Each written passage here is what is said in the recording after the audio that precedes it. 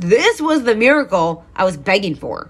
This was the feeling I was so desperate to get to. It wasn't physical manifestations I was waiting for. It was this. I finally feel like a multimillionaire. Every time I set an intention, I manifest it. Every single time. Especially when it's an internal one. Yeah. Every single time. I am so ready to do stuff. Like, I'm so excited to start showcasing myself to the world as, like, as a rock star. I'm already doing it. I launched a music video 2 days ago. I think the reason why so many of us fool ourselves into thinking that we don't know what we want is because when we think about what we want, we think about it in terms of what's acceptable, what's expected, what we think is possible for us or available to us. And in doing that, we censor.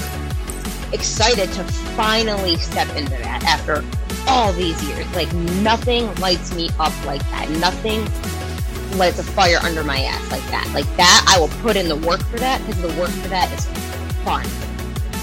It's like, let's go. I'm good. Welcome to Rebel Gold, baby. What's up, my rebels? I'm back! Oh, wow. Okay. So before I even say anything else, I'm just gonna say, sometimes I'm just gonna share my experience with you guys like I do in this episode, because I am in a transition period, and right now the best way I feel like I can serve others is just by sharing my experience. Because maybe someone listening is going through something relatable and they can feel connected and supported and understood by knowing someone else has gone through it and got through it. And maybe if I share the things that I learned or realized along the way, it can help someone else get through what they're going through. So after that last episode about not taking action too soon, I took that shit seriously. I followed my own advice and took some time to really, truly heal. It's just to go inward and explore my life like a little more, to discover exactly what it is that lights me up, so that I can begin to really flow and create in a way that's meaningful to me and in a way that makes sense for who I am and for the vision that I'm holding. Because I had this plan, right, after the third episode to make the next episode about choosing yourself. And I started to write it, but almost immediately it just didn't feel authentic. And that's because I still wasn't actually choosing myself. I wanted to be, and I thought I was, but then after looking at myself and my patterns, I realized that I most definitely was not choosing myself. So that is an episode I absolutely still want to do, but just being completely transparent, I'm still solidifying choosing myself now. So I'm not quite in a position to do that episode yet. And then I just didn't know what to make the next episode about, because I was just feeling really lost and confused. And I didn't feel like I was in a good position to speak confidently to other people about the things that I'm doing and envisioning. I felt like I had no authority to tell anybody anything, because I don't really know what happened, but I just kind of felt like I didn't know anything. And yeah, honestly, I had to just roll with it. So instead of writing another episode, I just spent a lot of time with my close friends and camping and going out to dinner and hanging out in my sacred place on the lakeshore. I did know that I needed to fall in love with my life again, but without any attachments to where that's going to lead me or what material gain I'm going to get from it. And I did begin to break free a little bit. But truthfully, I went through some extremely painful moments. Like, the most painful moments yet. And just some really painful shit that I didn't see coming. But these moments were exactly what I needed, because they were the catalyst for true healing, finally. And I know I've already talked about going through hard times in order to grow and learn. And yes, I definitely was growing and learning all of that time, of course, up until these past couple of months. I was learning at an exponential rate. But I hadn't really begun to heal from the hardest period of my life and from deep, deep emotional wounds from way, way back that continued to reopen in various aspects of life because they hadn't been acknowledged, examined, and honored. I had a lot of resistance around the way I was feeling for a long, long time. And you can't heal with resistance. You have to allow yourself to fully feel your experience and feel your true feelings. And yeah, I understand why people don't do it. Because that shit is terrifying when you don't have practice doing it. And it hurts like a bitch. By the way, though, side note, I actually love doing this work now. And it was terrifying at first, but now I'm practiced doing it. I know what it's done for me. I know that I can get through it. I know I'm always stronger afterward. I know that I know myself better afterward. Like, everything is better after I do it. And I know that it can't kill me. So now I'm like, yes, sign me up for the hard inner work. I'm all about it. So I knew I had to go inward. I knew I had to just kind of be a little bit reclusive from the outside world and kind of just retreat a little bit and just go deep inward. And it was extremely painful, but it was exactly what I needed. So since there was just very little movement toward my vision, I just got extremely uncomfortable, and I was essentially forced to make a choice. Either be miserable for the foreseeable future, which to me basically means die because fuck that shit, or dive deep into the pain. Goddamn, I'll never forget the first truly painful moment, or really any of them, but that first one. These were all essential pivot points on the map of the hero's journey. And after allowing the pain for a couple months, that's when the epiphanies began rolling in. And that's what this episode is about. The key markers of a total breakthrough. The breakthrough I was begging for. The miracle I was literally dying to experience. The specific and painfully vivid turning points.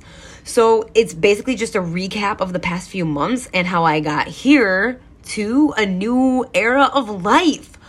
A whole new vibe. New thoughts, new colors, new perspectives, a new feeling in my body. Just literally new everything. So here it is. Mid-July. Shortly after releasing the 3rd episode. I'm taking the fun out of everything by trying to be perfect. I was in a Zumba class and I looked around at everyone smiling and having a blast, and I realized I wasn't having any fun when I'm doing one of my absolute favorite things in the world. I'm dancing outside in the summer to amazing choreography with a whole group of happy and fun-loving people, and I'm not having any fun. What? I cared so much about mastering every move right away, and when I didn't, I felt hopeless and not talented enough. Oh my gosh, you guys. Yeah, I was really doing that to myself. Well, it didn't necessarily get better after that, but I locked into the realization and I knew I needed to pay close attention to it for a while so I could examine how it was affecting my life and holding me back and making me absolutely miserable and insane. So now I know having a fun life is a priority. And if what I'm focused on isn't going to be fun, I'm not going to focus on it anymore. And I'm going to have fun doing the things I love. Otherwise, I don't want to do them. Early August. August 1st, to be exact. My soul can't afford for one more thing to not work out. Holy shit. I was in my sacred place in the parking lot doing something in my car on the passenger side. I don't know, rifling through clothes or through my backpack or something. And it hit me. I had been just going around and around and around in my mind for hours. And then it just hit me.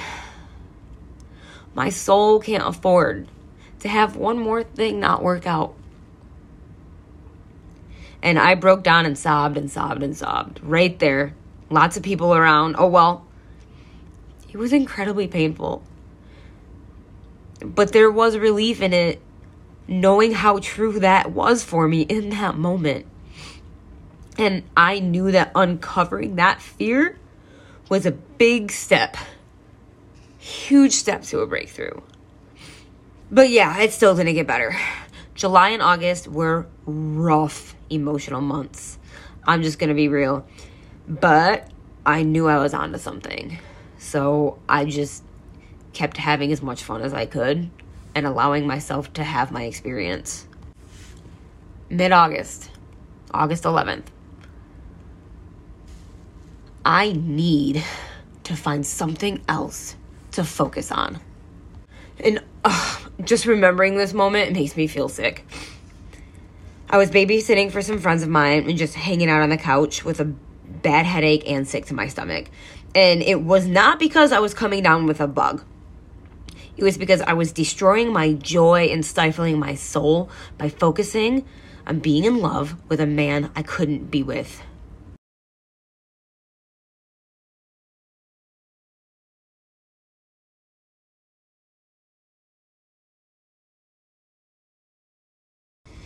But I just couldn't take another second of it. I knew that a huge reason I wanted him so badly was because of how much I admired him for being so focused on his vision and his art. And I knew that that was telling me something, and it's because I want the same thing for myself. I have to put my focus on something that feels good to me and serves me. Okay, and I knew I was collecting vital data at this point. I was still going through it. I felt like absolute garbage. I was not getting better, but I knew I was just, everything was coming up because I had been doing this work for like 2.5 years now. Doing the work, learning the tools, getting the tools. But I hadn't applied them really deeply to myself, which is why I didn't feel like I could have any authority to help anybody else. So everything came up and I was going through it, like all the deep stuff. I thought I had sorted through everything. All the deep stuff came up and I just stood there and faced it. Later that night, this can't be my life. There has to be more for me. After babysitting, I went out with one of my best friends and her mom and sister at a really nice restaurant downtown. And on the surface, it was a lovely and delightful experience, but I still was sick to my stomach and had a headache. Burned into my brain is the memory of turning backward in my seat while my friends were chatting away, looking out at our beautiful city all lit up in the night. At this fun, fancy restaurant that felt like a normal, everyday thing for me, yet being painfully aware of the fact that I'm not physically even remotely close to where I want to be in life. Thinking, this can't be my life. There has to be more for me. After we parted ways, I put my headphones on and walked around downtown. And I was listening to the album that changed my life for good, the album that I have tattooed on my arm. And the most emotional and raw song on the album came on right as it started to downpour. And my soul just opened and overtook my entire world. I stood on the sidewalk outside of the public museum, drenched in the pouring rain, and just sobbed. My whole heart came undone. And I just looked up at the stormy night sky, and I don't think I ever felt more connected to the universe. And I don't think I ever felt more like the universe and I were talking to each other than I did in that moment. I did feel better after that, and I enjoyed the rest of my night, but life still didn't really change much. I was just continuing to collect data, and I was paying extremely close attention. Early September, sacred place, in flow, finally feeling a bit more free. waking up with pink eye. The closest urgent care doesn't take my insurance, so I decided to make it a funny experience and just deal with it and drive back to Grand Rapids to get the eye drops. Path of least resistance. I had a great time. The weather was perfect, the drive, the music, everything. Urgent care and pharmacy were a breeze. I spilled my expensive, nutritious muffins on the ground at the gas station. And I almost derailed, but I chose to find it all hilarious. So I drove peacefully back to the lakeshore. Again, everything is perfect. I'm feeling pretty proud of myself. Now, this is all important because I was finally learning to be in harmony with my experience and not let less than ideal circumstances dictate my state of being, which is great, considering what was about to come next. Settled back in and ready to adventure, I decided to finally write the next episode of the podcast. I knew choosing yourself wasn't the topic, so I decided to go and meditate on what to make it about. I was so relaxed and confident and feeling like an absolute queen. Nothing can stop me anymore. Oh, my world was about to be rocked like never before. Hopping off my bike and pulling out my phone to sit down at the picnic table in the Central Park, feeling so inspired, I opened my phone. I have 2 snap texts, each from a different friend within the same circle. The king is dead. My homie, my lifeline, my biggest cheerleader, my safety. Gone just like that. Gone.